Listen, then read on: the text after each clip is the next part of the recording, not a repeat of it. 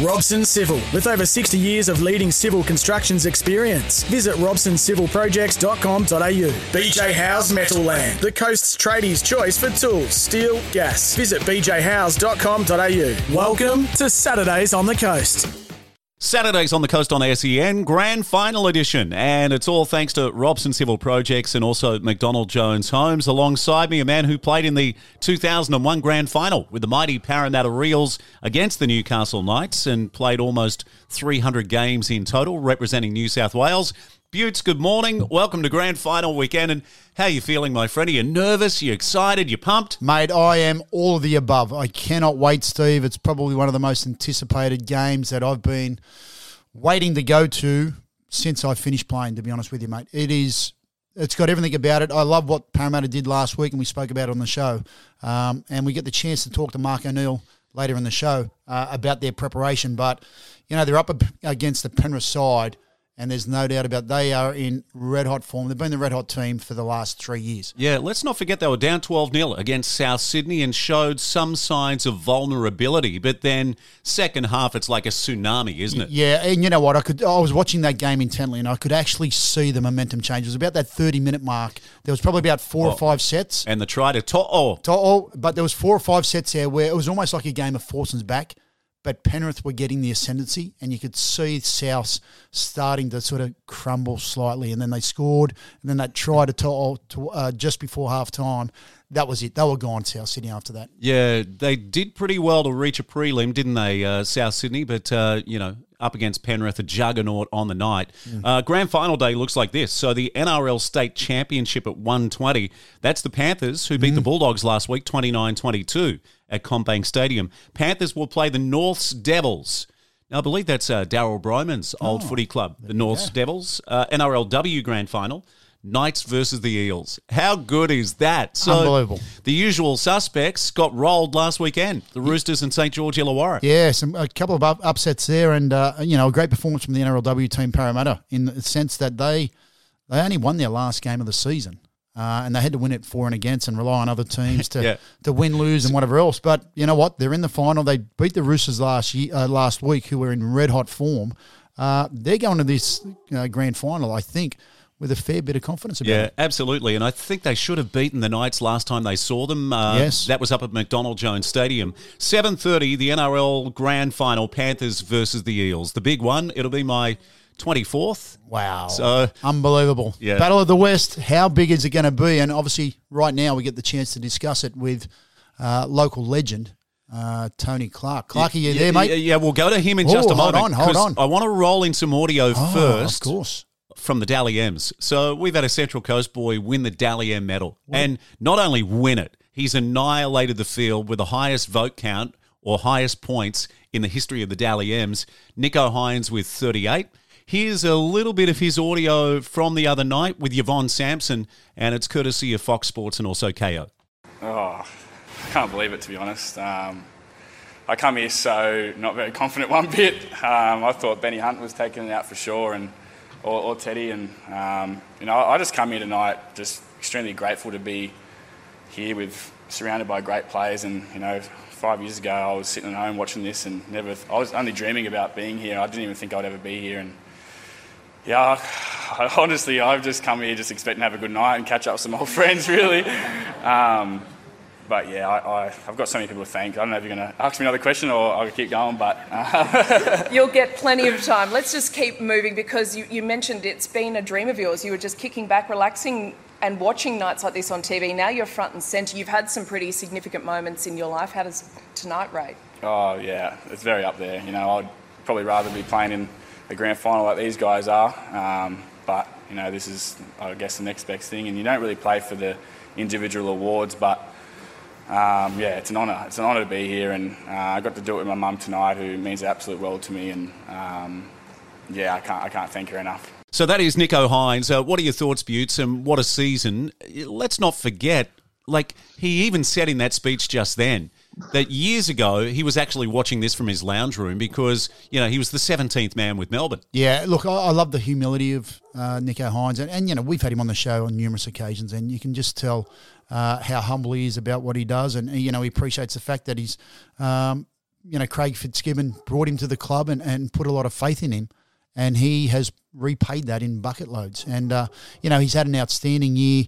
I guess when you look at the way the season played out for the Sharks, especially the back end of the season, he was accumulating points at that back end, as was Tedesco, because those teams started to get on runs. But he clearly was the best player for the Sharks throughout the season, which enabled him to keep accumulating that points. And 38 points, highest in the history of the Dally M's. Yeah, incredible. And I still remember speaking to Jack Gibson once, and he said something about Terry Lamb. He said, the sign of a great player is everyone around him plays well. So I feel like Matt Moylan had one of his best years that we've seen in recent memory. Yes, I and agree. some of those outside backs that we've kind of, Sisi Fatalakai lifts, so everyone in that Sharks side had a fantastic year, and they just fell at the last hurdle, didn't they? Yeah, look, I don't think they'd be disappointed with their season, right, to be honest with you. They've had a great year, and sure, the final series went out in straight sets, but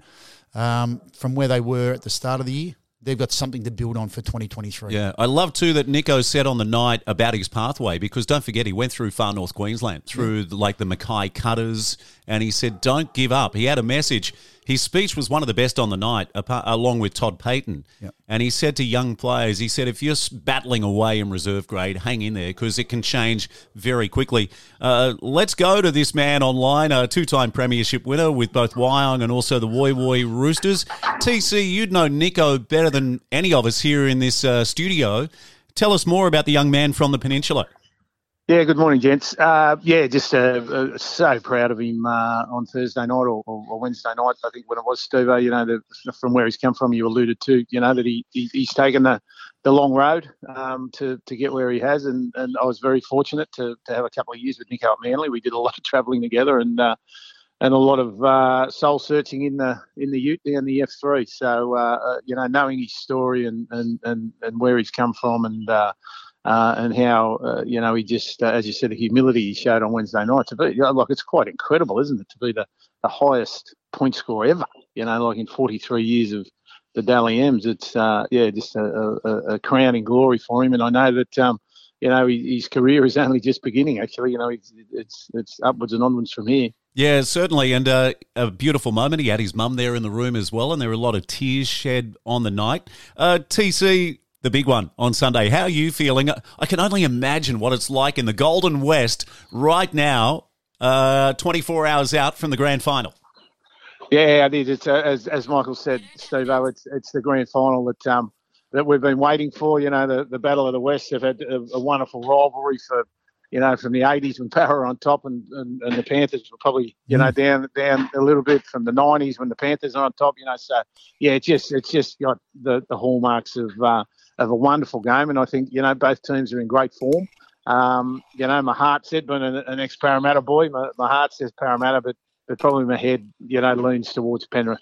I like the change, Clarkie, with Nathan Brown coming in for Parramatta as number 17. I think he just adds so much to that side. So someone always misses out. There's always a hard luck story, isn't there? Yeah, no, there always is, and I think it'd be remiss of us too. As I said, I love that change. I think that. If the Eels are to be successful, which they're more than capable of, but I mean, it's going to be around that, shutting Ivan's kicking down, where we have seen, when he is pressured, Origin was a case in point. A couple of games that Penrith got beat. I think they only lost 2 games, but if you can pressurise Nath with his kicking and limit his options, it certainly goes a long way to beating the Panthers. Hey boys, can I get both of your opinions? Last week watching Penrith live against South Sydney. Now they'll get this right, Parramatta, but I think the key. I mean, they've got so many threats. The left edge, Viliami Kikau, but I reckon it's Dylan Edwards. I think around the middle of the ruck, he was phenomenal last week, and his numbers were off the charts. I think he was over 200 metres with about 20 minutes to play. You know what? It's interesting about Dylan Edwards, and plenty of teams have tried to stop him, right? And we saw a couple of weeks ago the Roosters deny Latrell Mitchell. Put the high kicks and stopped him from being overly active in the game, right? Yeah. And probably similar last weekend, where he didn't play a major role. You nullify his impact. Correct. I don't know how you nullify a player like Dylan Edwards, right? Because he is so good at catching the ball on the full. so good at just getting involved. His numbers will always be around that 200, 250 because... What about his tackle breaks? Yeah, right, because his carries, he's constantly, involved in the game, and he's probably the fittest fullback in the game. That's why he's got the ability to get those numbers up and keep, getting his hands on the ball as often as he does. I don't know, Clarky, I'd be interested from your perspective, a coaching perspective, what do you do to nullify his impact? Oh, I think Michael, again, goes without saying completion, but I think Parramatta's strength is just that short, sharp passing over the top of the ruck, the power game. Mm-hmm. I mean, if they, like that 1 metre putt, I think that was evident with Campbell Gillard's tries last week, the couple. Yes. And don't forget, they were only completing around 46, 50% last week. So to go against a champion team in the Cowboys and come away with a victory is an outstanding effort. But I think if they control the footy, get the power game happening, and mate, you're kicking to a corner. As you said, you don't want him catching it on the full. You're kicking to a corner and just presenting a line that, doesn't have a step in it. So you're forward, you bang, and get some numbers in those early tackles. Yeah, and it's going to be the key for the Parramatta side. They really need to start well and start strong because I think once his Penrith side, if they do get in front, especially at halftime, I think their record is almost impeccable once they're leading at halftime. Clarky, I look at the balance of the sides. There are some really good contests there, starting with the halfbacks, of course, in Moses up against Cleary. The two hookers, I think I love Reid Marnie. I think he's an outstanding hooker. Api Karasai will come on at some stage. And, of course, the big boppers, we've got Barlow. Yeah. Is that how you pronounce it, Steve? Yeah, well, I think it's Barlaw now. It's with a B. Yeah. Okay, well, we'll work on that. It looks like a P to me, but anyway. And then you've got Regan Campbell-Gillard, who's in outstanding form. Fisher Harris up the front for the Panthers. There are some seriously good battles. Sean Lane, Kickow. My goodness, it just keeps rattling on and on and on. Yeah, it certainly does, doesn't it? You could go through the whole 17, yep. Michael, like that. And there's a struck match between them. I think, again, it'll just come down to, I'm loving looking at Parramatta, with the grand final presentation yesterday and Martin played. They just look relaxed. They're soaking it in, enjoying the moment. And I'm just hoping that, that carries through. I heard with interest that they're not having a camp, they're not going away to stay anywhere, they're just staying in their bed Saturday night and treating it as normal, not even having a captain's run at the stadium. So really, really interesting take on that, which is something that I agree with. I think that it'll hold them in pretty good stead. But again, when you're coming back to the Panthers, any team that does three in a row, mate, you're going okay, Michael, aren't you? And what a year the Panthers have had. SG Ball winners, Jersey Flegg winners, New South Wales Cup winners. It's quite I could be wrong here, but I think that if the NRL win on Sunday night, it's the only time in 113 years that the four major competitions have been won by the one club. Yep. Yeah, that is staggering, isn't it? And TC, I'd like to get your thoughts on Coach of the Year because I thought it was awesome that Todd Payten won it, and his speech was very entertaining and insightful. But I've got to say that Ivan wins the minor premiership with 3 rounds to go, which I think that's almost unprecedented. Like, what a season at all levels, like you just said. Yeah, it certainly is at even at completely different levels. The coach of the minor premiership team very, very seldom gets a coach of the year job. I think it's very, very well deserved by Todd, and I thought his speech, was outstanding. And let's also mention Johnny Strange. What an achievement by John. Like the NRLW coach of the year. Absolutely outstanding by Strangey. But I would have lent towards Ivan because I think was it an 6 or 8 points they've won the minor premiership by. So and absolutely. But again, and looking at the club as a whole, the holistic approach that he brings through is just outstanding. I think the key there also, when you look at what Ivan's done over the last 3 years, I think, I think their record is something along the lines of 65, 66 wins out of the last 77 games. Like it is just over the last 3 years, this is Penrith.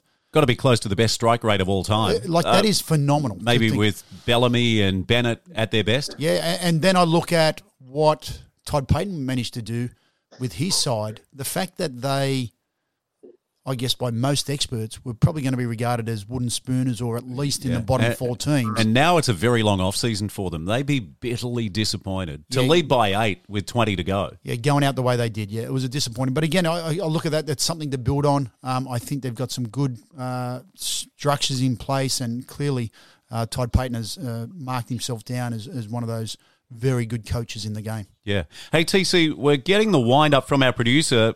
Thank you so much for everything you've done through the season. Give us your winner on Sunday night, and also the Clive Churchill medalist. Penrith by 8 and Nathan Cleary, Clive Churchill medalist. Back to back for Cleary. Yes, I think so, Michael. As I said, my heart says Para, but my head says, that it's just going to be so difficult to stop the Juggernaut. So, and thanks, boys, for having me on. It is the best sporting show on the Central Coast, and I'm proud to be part of it. Yeah, good on you, Clarky. And we've had some great news too with the Danica Clark Foundation. We heard this week that Ryan Green from Terrigal, and now he's in Currumbin Surf Life Saving Club, has won the World Board Paddling Championship for under-19s. I think that's being held in Italy, so just sensational for a young man from the coast. Oh, it's simply outstanding to wake to the news. Stuvo is, again, your heart swells with pride, and good on Ryan, and looking forward to catching up with him when he returns from Italy. Good on you, TC. Enjoy grand final weekend. Where will you be tomorrow night? I'll certainly be at home in the lounge room on the edge of the seat with my old Hardy Flex jumper on, and I'm going for the Eels. And miracles can happen, lads. Miracles can happen. Yeah, good on you, TC. Tony Clark joining us, premiership winning coach on multiple occasions here on the coast. Off to another break. Off to our first break of the morning. This is Saturdays on the Coast, all thanks to Robson Civil Projects and also McDonald Jones Homes. The Bobcat, Andrew Ryan, is joining us, 2004 premiership winner. Mark O'Neill coming up, as Butts alluded to, 2005 premiership winner, but now the football manager at the mighty Parramatta Reels. We'll also talk some cricket. It's the opening weekend. Gary Birkinshaw. He's back. The Guru. Will join us a little later on this morning. And also Troy Luff. It's going to be quite traumatic for him, but he'll unpack what happened last Saturday when Geelong just annihilated the Sydney Swans. Saturdays on the Coast on SEN. Robson Civil, with over 60 years of leading civil constructions experience. Visit robsoncivilprojects.com.au. BJ Howes Metal Land, the coast's tradies' choice for tools, steel, gas. Visit bjhowes.com.au. You're listening to Saturdays on the Coast.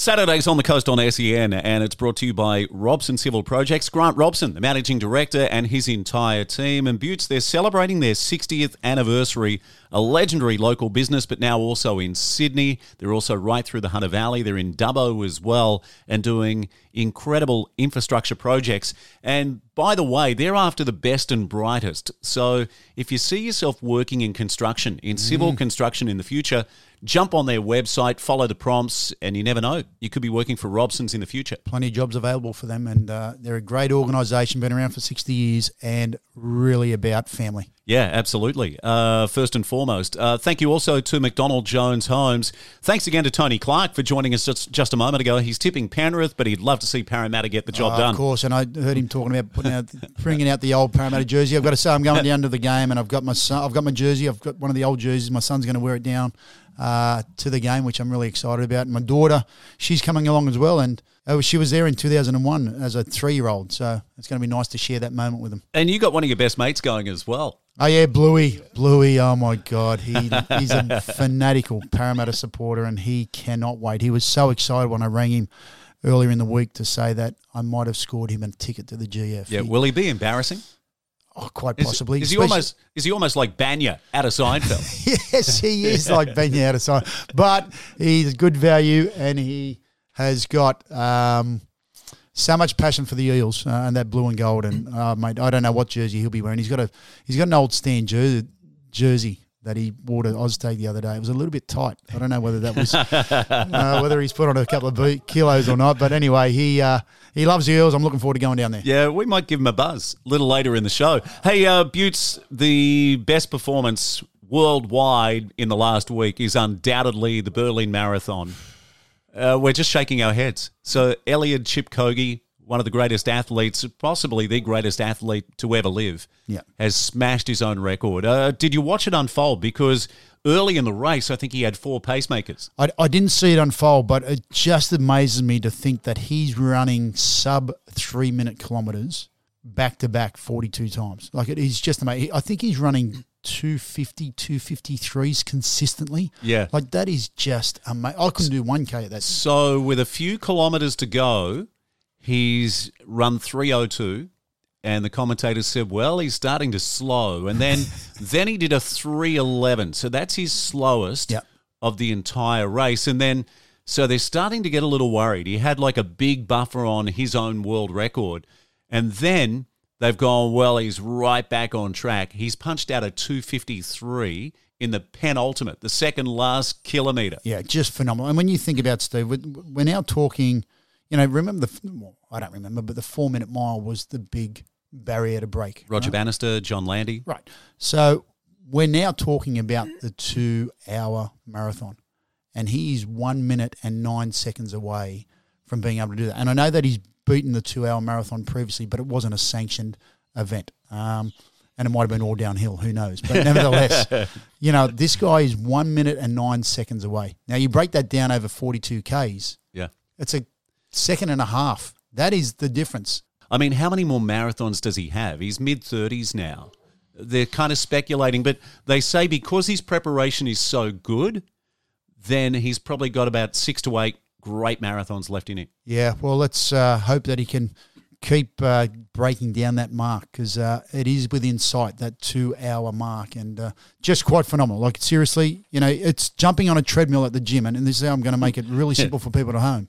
You are running at 21 Ks an hour on the treadmill. Now, I don't know how long, I don't know whether, A, most people could do that. Secondly, if they can, I can assure you won't be doing it for 2 hours. Yeah. Just phenomenal. It is mind-blowing, I'm telling you. Yeah, this is so good. It runs for a couple of minutes, but it's worth playing this morning because we've seen the greatest in history. Here it is. One more little dogleg to negotiate. The crowd's going crazy. There is the Brandenburg Gate, and the sunshine has come out in Berlin. We are witnessing something very special indeed here. He goes through the arches in just outside, it will be 2 hours. 2:01:39 is the target. He's going to smash the world record under the famous arches of the Brandenburg Gate, built in 1791. And from here, 352 metres to go, less than 60 seconds of running. It's less than a lap of the track. All those early starts, all those endurance runs, the tempo runs, the sacrifices that he's made have all come down to this. His wife and children are watching back home in Kenya. The crowds are going crazy. It's history unfolding here on the streets of Berlin in the sunshine. The double Olympic champion is the greatest marathon runner we have ever seen in the history of the event. He's going to get inside the world record. It won't be by a minute, but it will be an appreciable chunk. He has done it again. This is superhuman. This is road running from a different planet here in Berlin in 2022.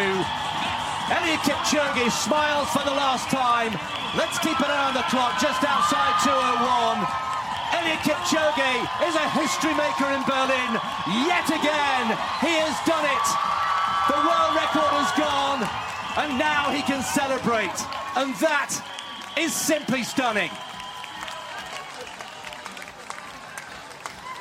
A warm embrace from Patrick Sang, his long-term coach. And the greatest marathon runner the world has ever seen has produced the fastest marathon the world has ever seen. So there we go. That is Eliud Kipchoge and his world record run in Berlin. And Butts, in the women's race, Tigist Assefa from Ethiopia, she's become the third fastest in history, and she's gone sub 2:16. So just phenomenal running in Berlin. Yeah, absolutely phenomenal. You're right. It is phenomenal. It's amazing. And it's, athletes pushing themselves to the absolute limit in a sport that, there's an element of skill there in terms of what they're able to do, but everybody can run. Well, most people can run, right? And we've all done some sort of cross country as a young kid or whatever it was, or, run around the track. It's just one of these simple, basic sports. It's a good point. Not everyone's got access to a swimming pool, or not everyone can go row, or whatever it may be. Snow sports. Everybody can run, right? Yeah. We can all get out there and pound the pavement, and these guys are doing it better than anybody else. Yeah. Grand final edition of Saturdays on the Coast, and coming up in the second hour, Andrew Ryan from the Canterbury Bankstown Bulldogs, premiership winner in 2004. Butts, really looking forward to Mark O'Neill, one of your old teammates, 2005 premiership winner with the West Tigers, and now the football manager at the Parramatta Reels. He's coming up as well a little bit later on this morning. Saturdays on the Coast on SEN. Robson Civil, with over 60 years of leading civil constructions experience. Visit robsoncivilprojects.com.au. BJ Howes Metal Land, the coast's tradies' choice for tools, steel, gas. Visit bjhowes.com.au. You're listening to Saturdays on the Coast. Saturdays on the Coast, all thanks to Robson Civil Projects and also McDonald Jones Homes. Butts, I'm rising as one. It's a standing ovation for a premiership winner from 2005. I've got such fond memories of this grand final and this team in particular, and it had some sensational moments that we'll never forget on grand final day. Mark O'Neill, welcome to Saturdays on the Coast. Thank you. Good morning, Steve. Good morning, Butts. Good morning, Buckets. And, the thing about it is, Steve, Mark O'Neill, he not only was there as part of the West Tigers side in 2005, he's now the general manager of the Parramatta Eels. So he's really caught up in this week, and it's been a great ride for the Eels. Mark, tell us about the preparation, how the boys are feeling going into the big dance. The boys are feeling remarkably calm, relaxed. There's a level of confidence there, anticipation. There's a feeling of the job is not done just yet. It's been a pretty busy week, and as long as we concentrate on working backwards, the game, and then the training sessions and recovery, and know what we've got to do, that's the most important thing for the players. And then all the staff can just work around crazily in the background to try and meet all the commitments and have players and coaches at events on times and everything like that, and keep it as calm as we possibly can, acknowledging that it is a bit of a different week. Yeah. I heard Brad Arthur after last week's game in the press conference, and he said he had no idea what to expect. Now, I've watched every event this week, and I've thought it's exhausting. You'd have to really manage your group. I mean, there's been so many functions, and what kind of shape are they in? Have they had their final session? When does that happen? And, of course, as always, there's, a couple of selection headaches, but can't wait for this. So excited for a Western Sydney derby on grand final day. Yeah, there's a bit in that. You're right about managing the week and expectations. It's important to not leak too much energy on all the outside commitments that need to be done outside of the football element of it. So that's why, the team around Brad is doing a wonderful job. Brad's actually been to a few grand finals before. He's had a great,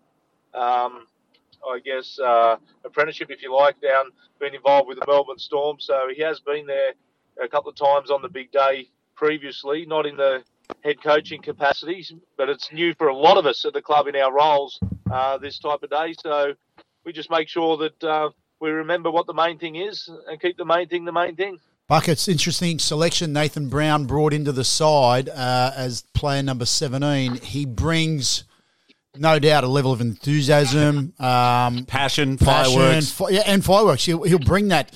He won't take a backward step, that's for sure. And I love, his little legs go 100 mile an hour, similar to one Corey Pearson, as I recall back in the day. I don't know whether he's still walking on eggshells or not, but nevertheless, mate, for me, I think it's a really good selection. And I've got to say, mate, this is probably the most excited I've been about going to a game of rugby league. And I'll be down there on Sunday since I finished playing. I've got to tell you. I actually feel the same, Butts. And, when you've got a team that haven't won since 86, it's the longest drought in rugby league. So bring it on. And, they didn't play their best. I'd like to get Mark's opinion. In Townsville, somehow you found a way to win, and that's a huge positive. The other factor, and I know the boys have said it's meaningless, but you have rolled them twice this year. Give us your thoughts, Mark. Yeah, well, the Townsville performance against the Cowboys was really good because I think we found a different way to win. And it's important. You need to continue and always find different ways to win. We know that, when we've been on the front foot, and we get an early lead. We're generally hard to run down most occasions, but throughout the game there, where we were leading, then we got behind, and then we had to come back, and snatch a victory away. That's pleasing. That's new, and it builds confidence. And even straight after, in the dressing room after the match, there was more people more excited about Mitch Moses, his partner Bree, just giving birth to their first child, than the sense of achievement and satisfaction in making the grand final. Because as we know, the job's not done as yet, but it was pleasing that result because it showed we learned that we can win in a different type of scenario than what we've previously used to or renowned for in the past. Mate, I agree with you 100%. And I said it last week. I said it last week on the show. The fact that with 20 to go, they're 8 behind. They get in front, right? And 2 good tries to do so. But the last 10 minutes, that resilience, that resolve, that ability just to hang in there, because the Cowboys were coming and they were charging, and they had the whole crowd behind them. But that stoic, defensive resistance that the Parramatta Eels showed just gave me a sense of confidence going into this week. And you know what? I even go back to the fact when we look at the final series, first week of the final series, taking on Penrith.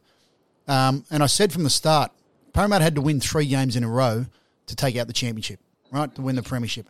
Whether it was going to be week 1, week 3 and week 4, or it was going to be week 2, 3 and 4. Right? The fact that you lose against Penrith week 1 was almost irrelevant to me.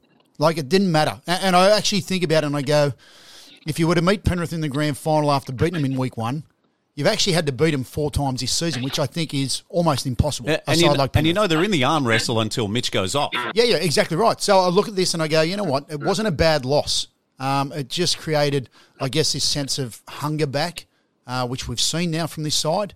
And they're now in a position where this is probably it will be the biggest game of each and every one of these players' lives. When you're talking about not only what it means to them, but what it means to the fans and the club. We are 36 years since any sort of premiership glory. And again, there's a lot that goes into that. But, gee, I'm sure plenty of them have come out of the woodwork buckets in terms of the Parramatta supporters this week. Yeah, look, there has been, and which is great and not unexpected. The one thing when I started working at the club, I probably underestimated the scale of the fan base, the supporter base, the people, the community. And there's a lot of people that identify as an Eel, and it's good to see them out. We welcome each and every one of them that come out. And it will be, an exciting battle this week. Penrith have been the form team, I suppose, the last 3 years, if you like. They set the pinnacle. We have had a bit of success against them this year, but we're not under any illusion that that's going to count for a great deal. And it was interesting your comment about our loss in week 1 of the finals. There was 2 things that I look at throughout the whole season, and one of them's performance, and the second part is the result. And they're different. And it's how you perform is what I look at, and is a metric that I'd like to see tick most weeks around that. But I acknowledge that you could perform really well, and the opposition can perform even better. They could have the game of their life on the day, and you might lose. Now, once it comes into finals, particularly the sudden death piece, well, then it does, come about results then, because there's no tomorrow if you perform well and lose. But I think that performance that we had in week 1 was good. Yes. We were in the contest. Penrith were just better on the day. And that's the thing that we're asking ourselves to be on Sunday, and that is better on the day. I want to ask about the Parramatta NRLW team. How incredible is that? They'll take on the Newcastle Knights in the NRLW Grand Final on Sunday. But I want to go back to 2005 because I said at the top of the interview, I was there through that final series, I think a Saturday night in Sydney at the Sydney Football Stadium. You're up against St. George Illawarra, who just thought they had to show up to make the grand final. That was at the Sydney Football Stadium. Yeah, what a game that was. I remember going to that game. Phenomenal. The West Tigers ambushed them. I think Dean Hallertau scores a couple of tries. But that whole final series, you're just on a roll, Mark. And then grand final night against the Cowboys. They were in their first grand final as well. And I said there were some spectacular moments. Give us your thoughts on that amazing night. Well, I think if I just go back to even the week before the Dragons game, we played the Broncos, and then for the following week, no one was expecting the Tigers to go through. So a lot of the tickets went through to the St George fan base because they were already through. So we ended up, turning up there against the Dragons. And you're right, I think they may have had one eye on the following week, and we had two eyes on that particular game. So we managed to get through. And then, it was a crazy week because Pat Richards was injured. I think he had to have a ridiculous amount of needles on the Saturday to pass a 20-minute fitness test. And all throughout that final series, everyone was just keeping it remarkably normal, just prepare like we did for any other game. We actually drove to the grand final ourselves, parked underneath the stadium. We didn't get a bus. I think that's the only team, in the recent history that's ever done that. Benji was at a 21st the night before and got home post midnight. It was just we did what we did, and then after the game, I remember Matty Johns come round and put a microphone under your nose and said, can you believe that, Buckets? And my immediate answer was, yes, I can. We've got some talent here. Everyone's been working hard. We're very connected. There's some great leaders. There's some exciting players. We're having fun, enjoying each other's company. When you do all those things, we were fit and healthy for the whole year. I mean, success is inevitable, I think, in some capacity, have those type of attributes within your team. So it was a wonderful night. Then it kicked off the next, few weeks of celebrations, which was fantastic as well. Yeah, and you'd played over 200 games at the club, including with the Balmain Tigers. So you're just heart and soul with that organisation. Actually, at the time I was doing the sports show on 2GO with Matthew Rodwell, and I actually went in the change rooms after the West Tigers won and interviewed a lot of the players, including Mark and also John Skandalis. And it's something that will be forever etched in my memory, Mark, is Skando's dad in the dressing room. I've never seen a father more proud of what his son has achieved. Oh, it was amazing. He's a wonderful man, Johnny Skandalis, and his father as well. He was always at the game. The support that the other parents, or all the parents, I should say, give the whole team was, greatly appreciated. We did just feel like one whole big family. And, the guys and their families are still connected today, to this very day. So catch up regularly. So there's a bond there that is formed, by such a momentous occasion. And, hopefully it'll be happening for one team this weekend, and I hope that it's us, the Eels. Yeah, it's nice that that bond that the players have, and even they even forget, Steve, to remember the guys that dug the well from him. But that's okay. Occasionally they just bring them up every now and then. But that's all right, mate. Don't worry about us. I'm sure Darren Senna's still waiting for that WhatsApp group to be a part of it. I was going to say, mate, we never forget that. Yourself, Darren Senna.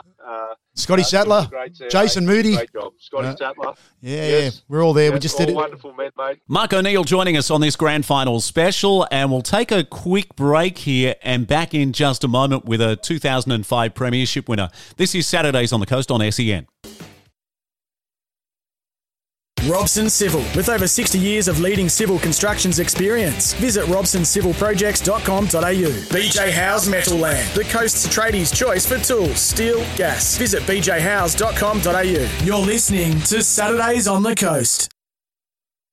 Saturdays on the Coast on SEN, and it's a grand final special, all thanks to Robson Civil Projects and McDonald Jones Homes. Steve Allen and former Parramatta player, West Tigers, North Sydney Bears, Michael Butner. Let's go back to Mark O'Neill. I do want to touch on, mate, the NRLW, and what a performance from those girls. Snuck into the final series, a big win last week against the Roosters. That was an outstanding performance. The Roosters have been, the form team all season. And earlier this year, they should have beaten Newcastle in Newcastle. Yeah, correct. So, would have made their run easier. So they're up against Newcastle this week. Young Jess Southwell. I've got to tell you, mate, I work with young Taylor Preston, the halfback for the Eels. And can you tell Dean Witters that if she happens to run the ball in the first two sets, right, despite what the game plan is, that was on the back of what I told her to do.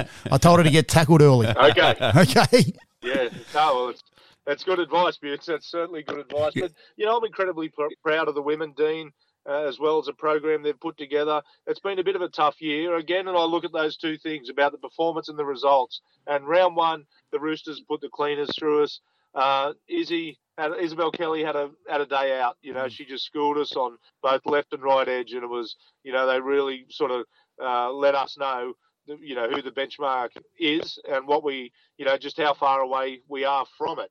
And from there, we've had some really good performances, but not getting the results. And credit to the team for showing a level of resilience to hang in there and still keep the focus. And even to the last, you know, competition round, we needed to win, and we did, but we also needed the Roosters to win for us to proceed. And from there, it's like you saw last weekend, on the day that counts. And we're going in with a level of confidence around that.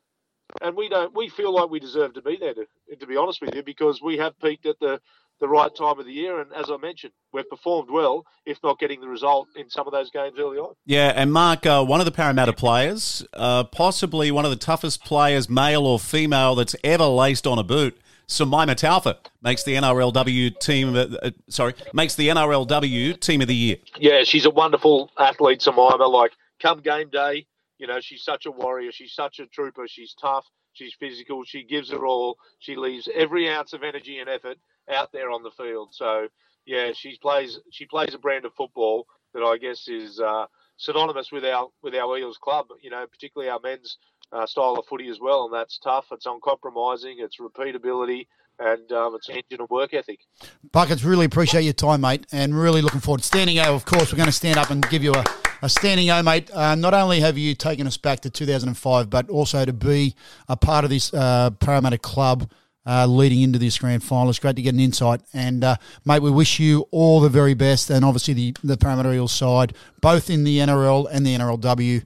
And thank you very much for your time. No, thank you, guys. And I'd just like to thank all our fans and members and partners and everyone that's getting behind the Eels this weekend. I can tell you on behalf of all the club, Brad and the players and our broader community, we truly appreciate it, and hopefully we can make everyone proud come Sunday evening. Yeah, you certainly will, and we'll see Brad over the summer up here. He's got a place on the Central Coast. So, and you've got huge support up here, mate. So thanks again for your time.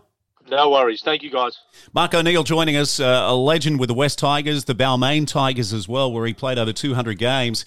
Unforgettable in 2005. Oh, 100%. And, you know, he's one of those players who, you know, just is such a valuable member of the team. Not only what he does on the field, but similar to, you know, I spoke about Mick Vella. If there was a team of the best blokes in footy, like he'd make it. Oh, 100%. This is Saturdays on the Coast, grand final edition. I hope you're enjoying the weekend so far. We do this all thanks to Robson Civil Projects, our naming rights partner. Back in just a moment. Saturdays on the Coast on SEN.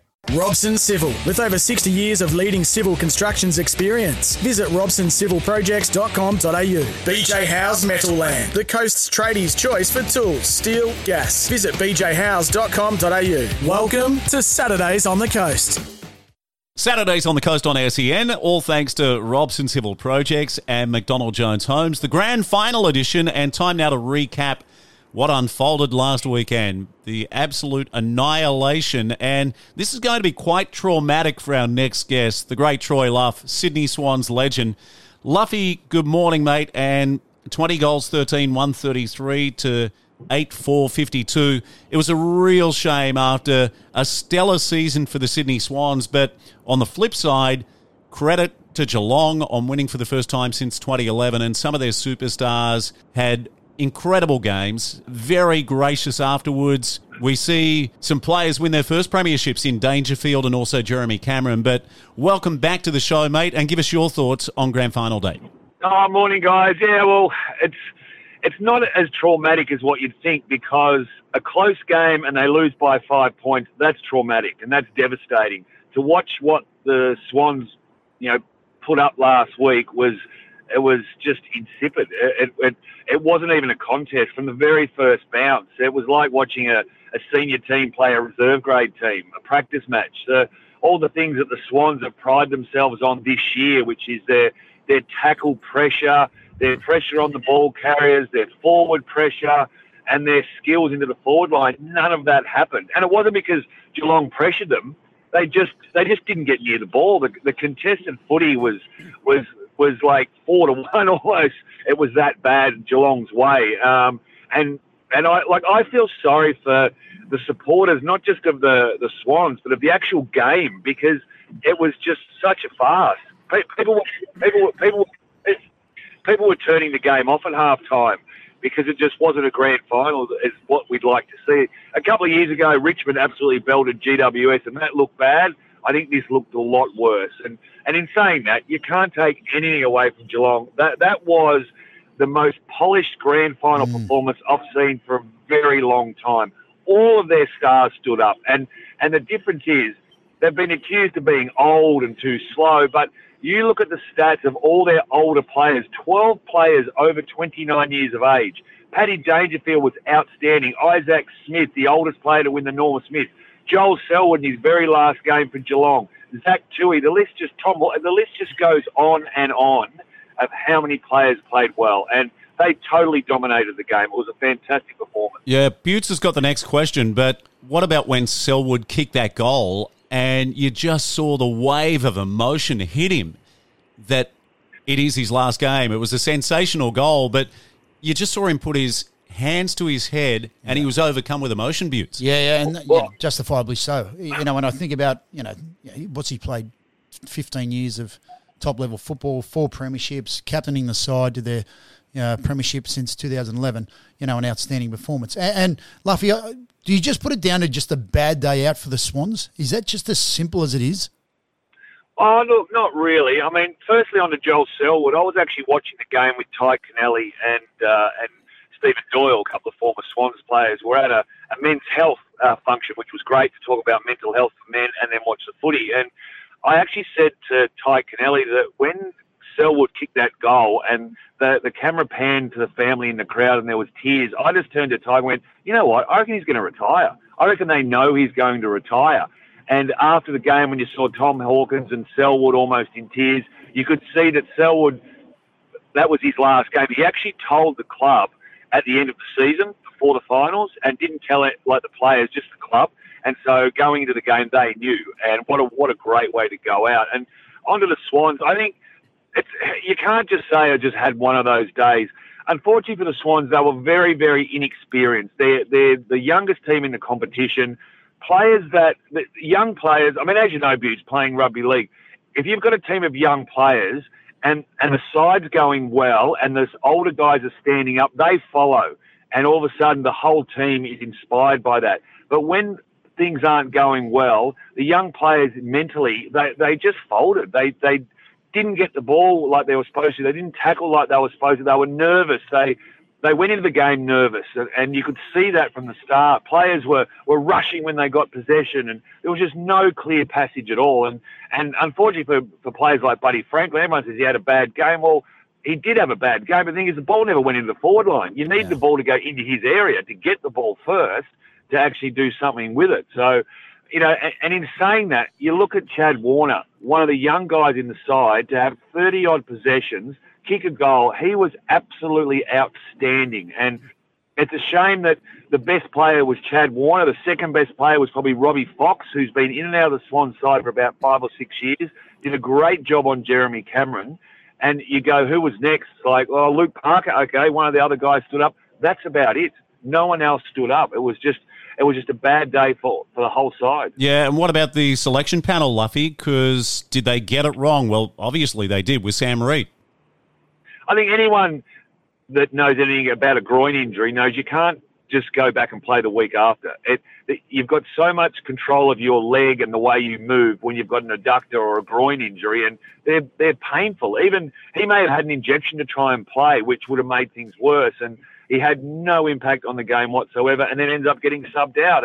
And for the Swans, the sub was Braden Campbell. Now you're talking about a 6'6" guy for a 5'8" guy, and so the Swans had no marking target. Hayden McLean barely touched the ball. Buddy Franklin didn't touch it, and that's it. And what's his name? Laddams, that he got suspended 3 weeks out of the grand final in a VFL match, and he would have been a walk-up start. He was having a great season for the Swans, and it cost himself a grand final spot. And in the end, it's hurt the team not having a backup ruckman and a forward that can also kick goals. Hey, Luffy, I'm sure you would have seen it, but Joel Selwood, he hands over his boots to an AFL Oz kicker. But what about the moment after the game where he spotted Sam Morfitt? So this is the young man with Down syndrome, and I think it's one of the most touching moments I've ever seen following a grand final, and it really sums up the culture at the Geelong Cats. Oh, it does. And it just shows you what sort of person Joel Selwood is. He's given so much back to the community over his year with the Oz kick as well, but also just general voluntary work. He's just such a great person. And to do that, and for the young guy that's been around the club for a long time, I mean, he was actually at Mad Monday too. I think I saw a photo of him at the Geelong Mad Monday. But another photo that I thought was fantastic was actually a video with Joel Selwood getting all of the Oz kickers that presented the medals to the players in a big group, standing in the middle, getting a photo with them all. And it just goes to show that he has the time to give back, even at the best moment one of the best in his career. He's just won a grand final. He knows he's retiring. This is his last game. And he has gone and got all those young kids to give them a moment they'll cherish for the rest of their life. Luffy, you want to talk about Isaac Smith taking out the Norm Smith medal? There were plenty of players that were putting their hand up, Dangerfield being one of those. It could have probably gone to about 3 or 4 of the Geelong Cats players. I have no doubt that Isaac Smith was the best player on the ground, and it was even for the word go. I think he kicked 2 goals in the first quarter, had about 7 or 8 touches, but he had a complete game over 4 quarters, and it was just amazing. I think 34 years of age. I think he's now become the oldest player ever to win the Norm Smith. Paddy Dangerfield, it's been well documented that for such an illustrious career, he's won absolutely everything you can win except a premiership. And that is one of the reasons why he went to Geelong, and he did that on Saturday, and he did it so well. He was outstanding as well. He just performed well above what he has for most of the year. It was probably one of his best games for the year. And so I think, when it comes to Norm Smith, I think they got it right. 1, Pat Dangerfield was 2, and then the third, it could have been a toss. I was a little bit disappointed there was no 1 vote for Chad Warner. I thought he was outstanding. He was probably the third best player on the ground. But, of course, when you lose, everyone just focuses on the winning side. Yeah, and that opening quarter where I think it's 11 scoring shots to 1, I think Selwood touches the footy maybe 12 or 14 times in that first quarter. And that's the difference. Those senior players stood up. Selwood, Dangerfield, Isaac Smith, Tom Hawkins kicked a couple of goals. These are all older blokes. They stood up and they led by example. And when more than half your side is over 29, that's in football age of any code, that's old, but that's also experience. And those older experienced heads, they were calm for the whole day. And, well, I guess they were calm until 3/4 time. Then you could see their excitement knowing they'd won the grand final. And I tell you what, you've got to watch some of the video of young De Koning. He was absolutely fantastic. Some of the video, he grabbed someone's phone out of the crowd and video himself running around the ground with the crowd in the background. He had photos with the crowd. He had family on the ground. He absolutely lapped it up. And why shouldn't he? It was a great effort for him. It may never happen again. And, to win a flag at that level is just sensational. Well, Luffy, we're giving you a standing ovation here in the Man Cave on this grand final weekend. Thank you so much for everything you've done for the show through the year. Our people will talk to your people in terms of some kind of what will we call it, Butts? 5-star experience. A level of appreciation. Are you talking Star of the Sea Resort? Settle. I'm really looking forward to getting my long neck of VB in the mail. I can't wait. And Luffy, it shouldn't just be an overnight stay. It should be like he should be there for like months, a month. Months, yeah. Okay. We'll see what we can do. Great stuff, Luffy. Take care, mate, and we'll talk soon. All right, and have a great week. And go Parramatta. Of all the sides in the NRL, I grew up in Victoria. We had 1 game a week in the middle of the 80s, and, of course, Parramatta were the top in the 80s, and I'd love to see them with the flag. I think it's 36 years since they've won a final. So go the Eels. That's probably the best thing you've said all year, Luffy. What about Luffy saying win the flag? Like he's been... Sorry, the cup, what do you call it? The premiership. We win the premiership, mate. We win the premiership. The Proven Summons Trophy. Oh, Butts will be there with his Eels jumper on and his Bears jumper on and his West Tigers jumper on. Yeah, I don't have a Penrith. Actually, I do have a Penrith one in my cupboard, but believe it or not, I swapped it with Brad Fittler back in the day where you'd swap jerseys at the end of the season. The old licorice all sorts. Yeah. So I've got one of those as well, so I can put one underneath the other, so it'll work out okay. That'll be the Dada uniforms. That'll be 5 jumpers you have to wear then. And name dropping. Swapped it with Brad Fittler. Yeah, I'm sure he's still got my jersey somewhere. Yeah. Great stuff, Luffy. Talk soon. All right, guys, have a great weekend. This is Saturdays on the Coast, thanks to Robson Civil Projects and also McDonald Jones Homes. Great stuff from Troy Luff. Coming up soon, we'll talk to Andrew Ryan, former captain of the Canterbury Bankstown Bulldogs, premiership winner against the Sydney Roosters in 2004. Saturdays on the Coast on SEN. Robson Civil, with over 60 years of leading civil constructions experience. Visit robsoncivilprojects.com.au. BJ Howes Metal Land, the coast's tradies' choice for tools, steel, gas. Visit bjhowes.com.au. You're listening to Saturdays on the Coast. Saturdays on the Coast on SEN, brought to you by Robson Civil Projects and also McDonald Jones Homes. Start your dream home today with McDonald Jones Homes. The long weekend, grand final weekend, how excited are we? And also, it's the opening round of Central Coast Cricket for the men. The women get underway next weekend. Joining us is the guru and the best administrator in Australian sport, Gary Birkinshaw. Good morning, mate. Welcome back to the show. Yeah, good morning, Steve. Good morning, Butch. Yes, it's you wouldn't think it's summer at the moment, though, with the wet weather that we've had in recent times. But hopefully today we'll be able to get some cricket started. Yeah, Burko, what kind of shape are we in terms of maybe washouts across the first weekend? Fingers crossed that we can go ahead, though. Yeah, look, hopefully we'll be able to get some games. I know that a lot of the wickets have been covered since some of them since Thursday. So providing the rain stops during the day, and we're hopeful that we'll be able to get at least one of the two games started. We've got double headers today as the start of our T20 competition. So the format's T20 for the first round, mate, which is fantastic. Obviously, plenty of action to be had. Yeah, look, so we've got two competitions this year. Our main competition is a 2-day competition, and that'll get underway next weekend. And we have our T20 competition, which is primarily being played on a Thursday evening again this year. But we're starting the season off with a double header of this competition. So it gives everyone a bit of cricket early on, and given it's only first grade playing, so the long weekend, the majority of the players will have that off. Hey, Gary, you had the season launch a couple of weeks ago at Diggers at the entrance, and thank you, mate. I had the pleasure of hosting that night, and we heard from all of the captains, both men's and women's, across the code, and I thought Daniel Houston, the captain of King Avoca, they're probably, it's really amazing. They go into this season as underdogs, don't they? There's a lot of talk around Northern Power and also the entrance.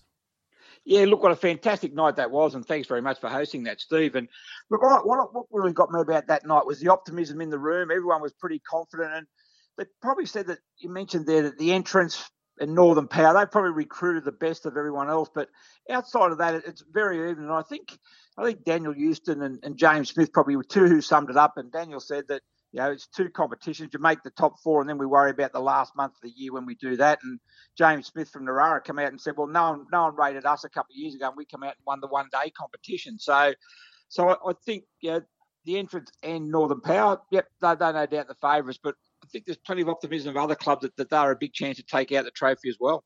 Burko, who's going to be some of the standout players this season after what they did last year?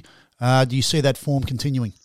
Yeah, look, I think there's going to be some. I'm really excited to see how Brock Hardy from the entrance is going to go. Brock's been one of the most talented players in the competition for a couple of years, but lost a little bit of interest probably last year, but he's really keen again this year. So I'm really excited to see how he goes. Sean Eaton from Brisbane Water, he's one of the real stars of the competition. So it'll be exciting to see how he goes. Alan David medal winner last year. So he's certainly a good player and an important one for Brisbane Water as well for them to do well. Callum Ranger from Wyong, I think he could be a bit of a smoky this year as well. He was our rep player of the year last year. Didn't have a great local competition season, but they played a trial game up in Tamworth last week and he got 100 there. So as a bat, I think he could have a good year and he probably will need to as well as if Wyong going to do well. And his teammate Jack Harris as well. He's an all-rounder, young all-rounder. Spent a few years down in Sydney, but he's back. He played here last year, but I expect that he'll have a good year as well. Hey, Butts, wouldn't you love to get a lazy ton out in the country somewhere? Why not, mate? Just raise the bat. How would that feel, like with your psyche, that you've made a century? Because I'm not sure about you, but I think my top score was 12 back in the Palm Beach primary school days. I got to tell you, mate, I got the past the 50. I never got to raise the bat for the 100. So it's a mighty, mighty effort. I was good in backyard cricket. Hey, just on Sean Eaton, I wanted to ask you, Burko, last year, how did his numbers compare to some of the seasons gone by? So he made 445. His average was 44.5. How does that stack up in previous seasons? Yeah, look, that's been probably the benchmark of the last couple of seasons that we've had, especially since we've gone to the mixture of one-day and two-day cricket. So he performed exceptionally well, and I think that moving forward, he'll be looking to better that number this year with a lot more two-day cricket as well. So I think I expect big things from him this year. Gary, we had to wait almost all night long to hear from Terrigal Matcham. So we heard from Alex Patterson, of course. But we also, and I mean, they make virtually every grand final, but they haven't hoisted the trophy. But we also heard from Emily Humphreys. Now, the Terrigal Matcham women, they are absolutely stacked, and, they're odds on to go back-to-back, aren't they? Oh, they certainly are. They're really, really talented group of young ladies they've got in their side. Not young, they've got a mixture of experience and some young, but they have arguably got some of the best young talent running around. Won the premiership last year, which was thoroughly deserved, and they've added probably the best female cricketer on the coast who's come back and played in Grace Dignam. As she's a country under-18s opening batsman and a spin bowler, so she's coming back and playing the coast, which is fantastic. So she'll slot very nicely into that very, very strong Terrigal Matcham side. But look, I'll tell you what, the Lisrael Rimba side, they've gone from two women's sides back to one this year, so they're very, very strong also, and you certainly wouldn't count out Northern Power as well. They're a very experienced lineup, and been very, very strong in women's cricket. So I think that female first-grade competition could be very, very tight as well, but you'd think Terrigal Matcham would definitely start as favourites. I want to ask you about the Brewer Shield, which is coming up, and that's really exciting for women's cricket. But, Butts, I want to share with you, so Tara French, she was the leading batter for Terrigal Matcham last year, 16 years old. She made almost 400 runs across the season, 392 to be exact. Phenomenal. What a score that is. And speaking of the junior girls, we've got the country championships next week up at Tuggerah, 16s and 19s. Is that right, Berko? Yeah, look, the representative season kicks off very, very early for the women. So the under-16s, they play on Monday and Tuesday. All 8 zones of New South Wales country will be coming up to Tuggerah. And then on Wednesday, Thursday and Friday, our under-19s carnival will be held. And Central Coast did very well in the under-19s. They made the final last year, being defeated by ACT. So a lot of those girls that you just mentioned, Steve, from Terrigal Matcham, they'll be playing in this competition, including Tara French, as you mentioned, who is a really exciting talent. And we're expecting big things from both the 16s and 19s. But what a fantastic week of cricket will be. All the best junior cricketers in the country will be at Tuggerah next week. And Gaz, our senior men, they'll follow a different pathway in 2022 in terms of rep cricket. Tell me more. Yeah, look, normally there's 2 pools they play in the senior country championship, the Northern Pool and the Southern Pool. And we've predominantly always play in the Northern Pool, which is North Coast, Central North, and also Newcastle. But just to mix things up a bit this year, they've swapped ourselves and the Illawarra, so we'll be making the trek to Orange to play in the Southern Pool, which will consist of ACT, who are very, very strong, Riverina, and also Western Zone. So it's good for our boys. They've played the last 3 carnivals have been played at Tuggerah, so the boys are pretty keen to hit the road and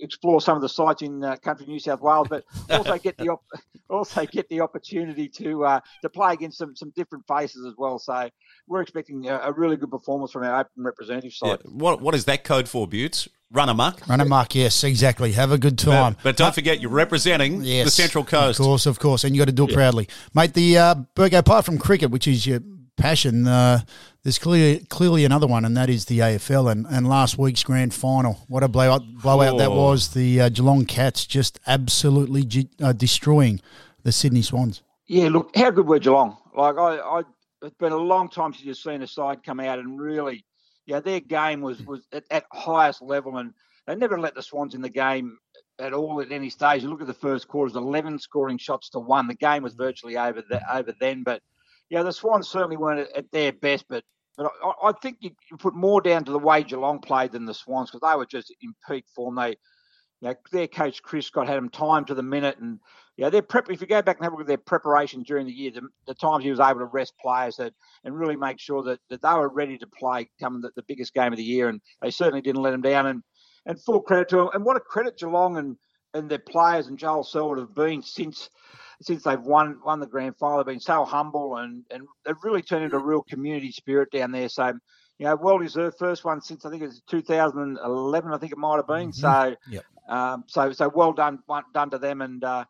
And their Mad Monday where they all went as elder citizens of society. They're too old, too slow, and as they said, too good, and they were. Yeah. And Joel Selwood announces his retirement this week. So absolute gun, one of the greatest we've seen, and four-time premiership winner now, Gazza. Hey, we might have to leave it there. We're getting the wind-up from our producer back in Sydney. Thank you so much, mate. Oh, can we get a tip from you? Parramatta or Penrith this weekend? Penrith and Dylan Edwards will win the Clive Churchill. Oh, you've heard it here first. Get on. Get on. Thank you, mate. Enjoy the opening round of Central Coast Cricket. Good on you, Steve. Good on you, Butch. Enjoy the show, and I hope you have a great weekend. Gary Birkinshaw joining us, absolute legend, the best administrator in Australian sport. We do it all thanks to Robson Civil Projects, celebrating their 60th anniversary, and we thank them for their ongoing support, and also McDonald Jones Homes. This is Saturdays on the Coast, grand final edition on SEN. Robson Civil, with over 60 years of leading civil constructions experience. Visit robsoncivil.projects.com.au. BJ Howes Metal Land, the coast's tradies' choice for tools, steel, gas. Visit bjhowes.com.au. You're listening to Saturdays on the Coast. Saturdays on the Coast on SEN, all thanks to Robson Civil Projects and McDonald Jones Homes. You can start your dream home today with McDonald Jones. Well, Butts, let's go to one of my heroes. Grand final winner in 2004 with the Canterbury Bankstown Bulldogs defeating the Sydney Roosters. Andrew Ryan, we're rising as one. It's a standing ovation for a premiership-winning captain. Good morning, mate, and how's grand final weekend for you? G'day, boys. Great to chat. Love to hear your voices. It's been a little while. So, mate, love grand final week. Just like Origin, it's another Christmas day. It's the best week ever. On my way, lucky enough to go down for a couple of days. I'm shooting back home for the grand final, but a couple of days down in amongst it. And, doing some stuff with the NRL transition, the retiring and departing players tomorrow, Saturday, and really exciting times. It's always a good week, mate, leading up to the grand final. You were there in 2001 with the Eels, and then of course the premiership win with the Bulldogs as captain on that occasion in 2004. What's it mean for you, mate, looking back on that 2004 victory? I know you're about to pick up Mark O'Mealy, who was part of that side as well. Yeah, he made one of the greatest tackles in grand final history. Yeah. What does it mean to you, mate, looking back on that? I did say pinch myself every single day, to play 1 minute of NRL. I would have given anything as a kid, and then to go on and be lucky enough to play, in that first grand final. Obviously, as a young fella at Parramatta, unfortunately, we lost. But then, to go on and be able to win one, everyone works so hard, and the people behind the scenes that don't get all the recognition they deserve, and family and everyone that makes sacrifices. It's a special time, and as a Bulldogs fan, as a kid, to actually pull that jersey on and be able to run out on grand final day. I remember wearing the old 80s jerseys around on grand finals in those days, and then to actually run out there on grand final day myself, it was a surreal moment. I know you're going to find this hard to believe, but Steve's got the biggest grin on his face right now talking about those old 80s jerseys. He's a mad Bulldog supporter, and but there's nothing better than for him to be able to talk to an old Bulldogs player like yourself. But, mate, do you wear that ring proudly during this week? I know it's a time where you can actually pull it out, scrub it down, polish it up, and get to wear that ring. Do you do that? No, I actually don't, mate. I haven't worn it since grand final, since 2004. So it got stuck on my finger because my fingers are so swollen that week, and it got put in a little safe, and it stayed there. Actually, my youngest actually asked me yesterday if I had a Bulldogs ring firstly, and then if he was allowed to wear it at some stage. So I'm sure I'll let him wear it for a little bit. But it's in the safe at the moment. I'll just roll on as normal with my rank fingers, mate, without any rings on there. Sausage fingers. We've got a few issues about what you just said. One of them is that you've got a safe. Yeah. It's got one thing in it. That's all it's got in it. Yeah, and they're beautiful rings too. They were done by Zena Jewelers back in the day, so they're a really beautiful piece of memorabilia. Bobcat, I want to get your thoughts on Parramatta, but also, as well as the Eels, there's a young guy from your hometown of Dubbo who's going to play a huge role on Sunday night. That's Isaiah Yeo. What a player he is. He's my favourite player in the comp. I love him. Fortunate to know his family right through. His family have been involved in rugby league and the community for a long time. And I remember speaking to Isaiah about him having aspirations to go down and become an NRL player, and just watch him, turn into the player he's become, the man he's become, the father, but also just he stayed true to himself. He's a fantastic guy, and we've got so many great ambassadors in our game at the moment. A guy there, we saw Nico Hines the other night from the Central Coast, but what a player, the skill set, he's phenomenal. Mate, and just apparently he's become the number one player to come out of Dubbo now. Is that correct? Oh, well, mate, it's not hard to... you look at Les Davidson, Dean Pay, there's been David Peachy, there's been quite a few over time, but Isaiah, it looks like he'd have to be pretty hard done by not to be in the Kangaroo side as well. So what a phenomenal, the way they've applied themselves the last few years. But it's going to be a pretty tight game, I think. Parramatta, they just keep finding a way to get it done. They've the last 2 weeks, especially to go up to North Queensland. I don't think the Cowboys had been beaten in a final up there before, and it is a tough place to go and play. So for them to be on the rack a bit last week and find a way to get it done, they've got a fair bit of steel. They've got some class in their team too. So let's hope it's a super tight and exciting game. Mate, the matchups for me, are all over the park. You look at the fullbacks, Gutherson, Edwards. Edwards been in outstanding form. The halfbacks, the 5'8", the front rowers, the hookers. Like, there are so many matchups. It is phenomenal. It sure is, and I think the start will be big too. You look at the Panthers' performance and probably Parra to a certain extent. To have to come from behind last week, so it'll be a big focus on their starts. Mitch Kenny's been starting for the Panthers and defensively super strong as well, and Appy comes on and does some damage. But Reid Marnie, like you said, there's matchups right across the park, but it tends to be those little plays in the big games that win them. So, you look for those hard-working, your Liam Martins, those type of players to come up with something when everyone's on their knees, So it's exciting times. Yeah, and I feel like Butte's both forward packs, or in particular both front rows, are in stellar form ahead of Sunday night's game, and we got some massive humans. If you think of Junior in the front row and Regan Campbell-Gillard, and then Fisher Harris on the other side, and Moses Leota, is he maybe the most underrated front rower in the game? Yeah, sensational. He's done a great job, hasn't he, Speaking of massive humans in front rowers, I think big Mark O'Mealy's running up the street at me now. So. Well, that can't be Mark O'Mealy because he doesn't run anymore. and is he dressed for the occasion? No, I can't see him. I was just tossing it up. But yeah, it just made me think of big front rowers. But he'll be ready to go, the big fella. It's exciting times. These two teams obviously haven't played each other in a grand final, and the Western, they're so passionate and big fan bases. Especially Parramatta, obviously through those 80s periods, but successful clubs, and sure to be a massive clash Sunday.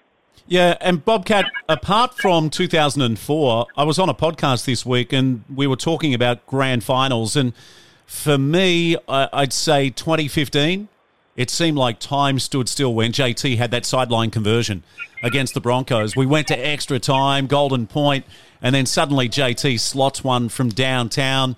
Benny Hunt knocks on. That had pretty much everything, but we go back to 97, the Newcastle Knights winning their first grand final, the short side play with Darren Albert. 89. Oh my goodness. Benny Elias, Steve Jackson. Then Royce Simmons wants to shout everyone. 91, that's right. I mean, so many great grand finals. 2004, the tackle by Andrew Ryan. My goodness. How about for you, my friend?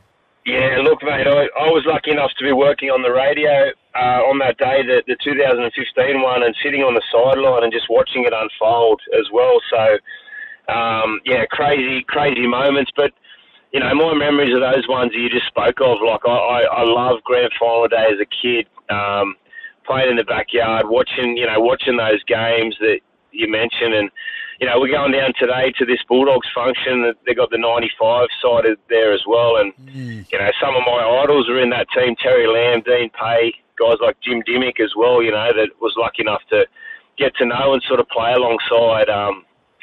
It's the best. Grand final week is the best. Yeah, and you're back at the Bulldogs in 2023, and our premiership window is open with Viliami Kikau and Reed Marnie coming across.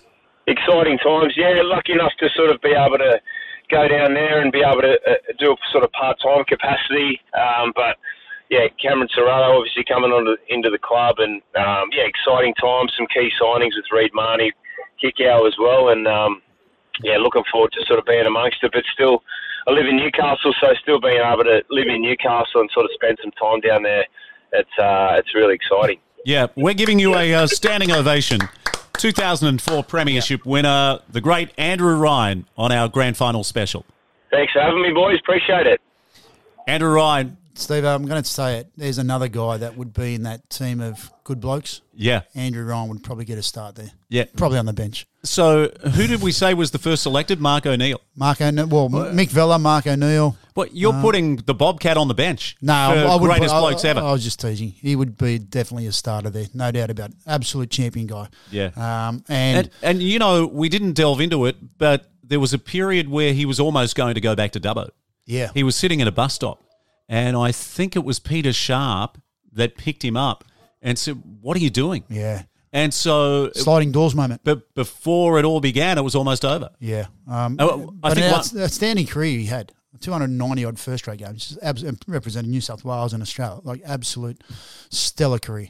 Yeah, and the pinnacle of that is premiership winning captain. 2004. With Stephen Price sitting on the sideline. Yep. And that's a team that had JT on the bench and had Sonny Bill, I think, wearing the 17 jumper. Yeah, just amazing. Amazing. It was his first time that he captained the Bulldogs in the grand final. Yeah, what Phenomenal. a record. This is Saturdays on the Coast on SEN, all thanks to Robson Civil Projects and McDonald Jones Homes. Back in just a moment. Robson Civil, with over 60 years of leading civil constructions experience. Visit robsoncivilprojects.com.au. BJ Howes Metal Land, the coast's tradies' choice for tools, steel, gas. Visit bjhowes.com.au. You're listening to Saturdays on the Coast. Saturdays on the Coast on SEN, all thanks to Robson Civil Projects and McDonald Jones Homes. Butts, we've mentioned about the narc on this show. In fact, earlier today you mentioned that you got a guy going to the grand final with you who could be highly embarrassing. He's almost like Banya of Seinfeld. Yeah, you described him as Banya of Seinfeld, and I think he probably fits that bill pretty well. It is the guy we refer to as the narc, but he is my mate Bluey, and he's a mad Parramatta supporter, and he's on the air. He's with us now, on the line now. Let's patch him through. Bluey, good morning. Morning, Steve. Morning, Butts. Mate, how are you feeling, Bluey? We are 36 years. 36 years. We're 24 hours away from kickoff, and you must be jumping at the bit to get down to the ground. 36 years. It's 2009 since they played in their last grand final. What's this mean to you, mate? Well, since Friday afternoon or evening when we finally beat the Cowboys, all I've been thinking about is this Sunday, and what we're doing the whole week has been amazing. I've worn Parramatta hat every single day just to show off, just in case, God forbid, come Monday I'll be, a little bit sadder, but I'm very confident that our team can do it. Yeah, and I've heard that you've been wearing a Stan Jurd Parramatta jumper from the 1980s. Is that true? And someone told me that, you've really filled that jumper out. Well, Steve, rumours are rumours, aren't they? That shirt has shrunk a bit since 1983. You got to stop putting it in the dryer, mate. I'm telling you. Tell us about your love of Parramatta. When did it first begin, and were you at any of those grand finals in the 1980s? No, but I went to Parramatta Stadium a fair bit when I was a young fella. My grandfather lived at Parramatta, so it's just down the road, and that's how I picked the Parramatta Eels. Plus, we were successful at the time, so it made it a bit easier. What's going to be the key, mate, for them on Sunday? Who's got to do what, and how they're going to go about beating this side that is the Penrith Panthers that have been so dominant over the last 3 years? Well, I honestly think that we have to play to win the game and not to try and not to lose to Penrith, and play a little bit of risk football and break up their defensive line. I don't think you can beat Penrith just playing structure football. But that's my theory. I'm not a coach. Oh, thank God for that. Thank God for that. Actually, I'm a very good assistant coach. He is a very good assistant coach. He's probably jumped on the bandwagon of several of the best coaches on the Central Coast in relation to Oztag, and he's done a great. In fact, he was the assistant coach for the Men's Opens Tagaroos, the Australian side. Yeah, Bluey, we spoke to Tony Clark earlier and we mentioned about Dylan Edwards. Now, I see him, after watching them play against South last week, I see him as almost, the way he's playing, almost the greatest threat. And they've got firepower right across the park. But how about for you? Who's the danger man from the Penrith Panthers? Well, obviously, Nathan Cleary with his kicking game. But, yeah, as you're saying, just off the cuff, definitely Dylan Edwards. He's just always there. He knows where the ball's going. Obviously, fit enough to get himself in space, and he's very good. Will he get on the Kangaroo Tour, Steve? I mean, there's a lot that have pulled out, isn't there? I mean, if he has a blinder on Sunday night, how could Mal leave him out? I was going to say that... Well, that's an interesting question there, and sorry to interrupt you, but I also think about Nico Hines. He's won the Dally M. Is he a chance of going on, or is he a chance of missing out? Well, he has to because he won the Dally M by a record margin. The other thing, too, is I think this Penrith combination of Cleary and also Jerome Luai, boy, they remind me of Ricky Stewart and Laurie Daly back in the day, because you've got a halfback that controls everything, but then you've got a running 5'8" that, I mean, that's one thing about Jerome Luai. How often do you see him close to the line where you overcommit? Yeah, and he just burns you. Well, it's a really good comparison, Steve. I never thought about those combinations, but you know what? It's a good comparison between Ricky Stewart, Laurie Daly, and the combination we're going to see for the Penrith Panthers. Laurie's probably more powerful. Yes, I agree. But, you know, the skill factor that they both have, and, you know, I would say probably Cleary is probably more dominant in terms of his game management than Ricky Stewart. And, you know, you're probably splitting hairs there. But nevertheless, it's a great comparison. Bluey, I guess from your end, Moses and Brown, they've had big years this year. What do they do to get on top of this Cleary-Luai combination? Well, I think for Parramatta, and like I said earlier, it's all about the offloads. It's all about them guys getting second phase ball with disruptive defence lines and having a go. They're both good at just having a go and seeing what's in front of them and just taking the teams on. Gee, I like what you said too. Play not to lose. And, you know, I hope they're not overawed. I hope they're nice and relaxed and just, you know, play with gusto and take it on. And, you know, and there'll be a wave of support for them. I'm really interested to see what the mix is in the stadium. But if the Blue and Gold Army turn out in force, you know, they could have maybe 60-40 in terms of fans in the stadium. Yeah, well, it'd be interesting to see what the numbers are. Look, I think it's probably going to be pretty even, to be honest with you. Like, yeah, there's no doubt that fans have come out in their numbers to try and get, you know, a spot at this grand final. They're both very well supported teams. Bluey, we're going to be down there, mate. We're going to be cheering on the mighty Blue and Gold, and of course we've got the NRLW, where the Parramatta side take on Newcastle. Is Bluey a face paint guy? Oh, he could be anything. He could be anything. Who knows? Steve, who would know? Who would know? I'm going to stick to the mid-strength beers, put it that way. And can Buttes get you some VIP access into the change rooms or back at the footy club afterwards? Oh, that's what we'll be aiming for. I've got to talk to my mate Buckets and see what we can do about getting access after the game. Buttes will be at the velvet rope, that red rope, and he'll be saying, "Don't you know who I am?" You do know he knows more people than anyone on the Central Coast. Oh, please. He's got some pulling power. Yeah. All right, Bluey, hope you enjoy the weekend, mate. Good luck to Parramatta, and let's hope they can break that drought. I've got a quick question for you, Steve. Yeah, fire away. Grand final number what? 24. So I 24. I missed last year because of COVID, and it was up in Brisbane. But if I count 1997, a Super League year, 24. So quarter of a century of being there on the big night. Unbelievable. And I get to work with him every week, mate. I'm very, He's come very a long fortunate. way since the young athlete at Gold Coast, hasn't he? Has he what, mate? The champion from Palm Beach, Currumbin. Yeah, well, you would have enjoyed the earlier segment where we were talking about Eliud Kipchoge breaking the marathon world record, his own marathon world record. Yep, 2 hours, 1 minute and 9 seconds. I've been listening all morning, boys, so I know what's going on. All right. He's all over it. Great to have you on. Great to have you on, mate. I'll see you on Sunday, Michael, and have fun, Steve, with your announcing. Thanks, mate. Saturdays on the Coast on SEN. We do it all thanks to Robson Civil Projects, celebrating their 60th anniversary, a third-generation family company, and also McDonald Jones Homes. Have a great weekend. Take care on the roads. Of course, it is double demerits right across the long weekend. And just before we go, shout out to Terrigal and also Kalani for an epic men's first grade grand final last week in Central Coast football. Terrigal down 3-1, come back to win 4-3. So congratulations to their club, and also Kalani, undefeated champions. That's the first time a team has gone undefeated in around about 3 decades. So well done to both teams. And your minor worthy winners in the women's first grade. So congratulations to all the premiers in Central Coast football. Enjoy the weekend. We'll catch you next Saturday on SEN.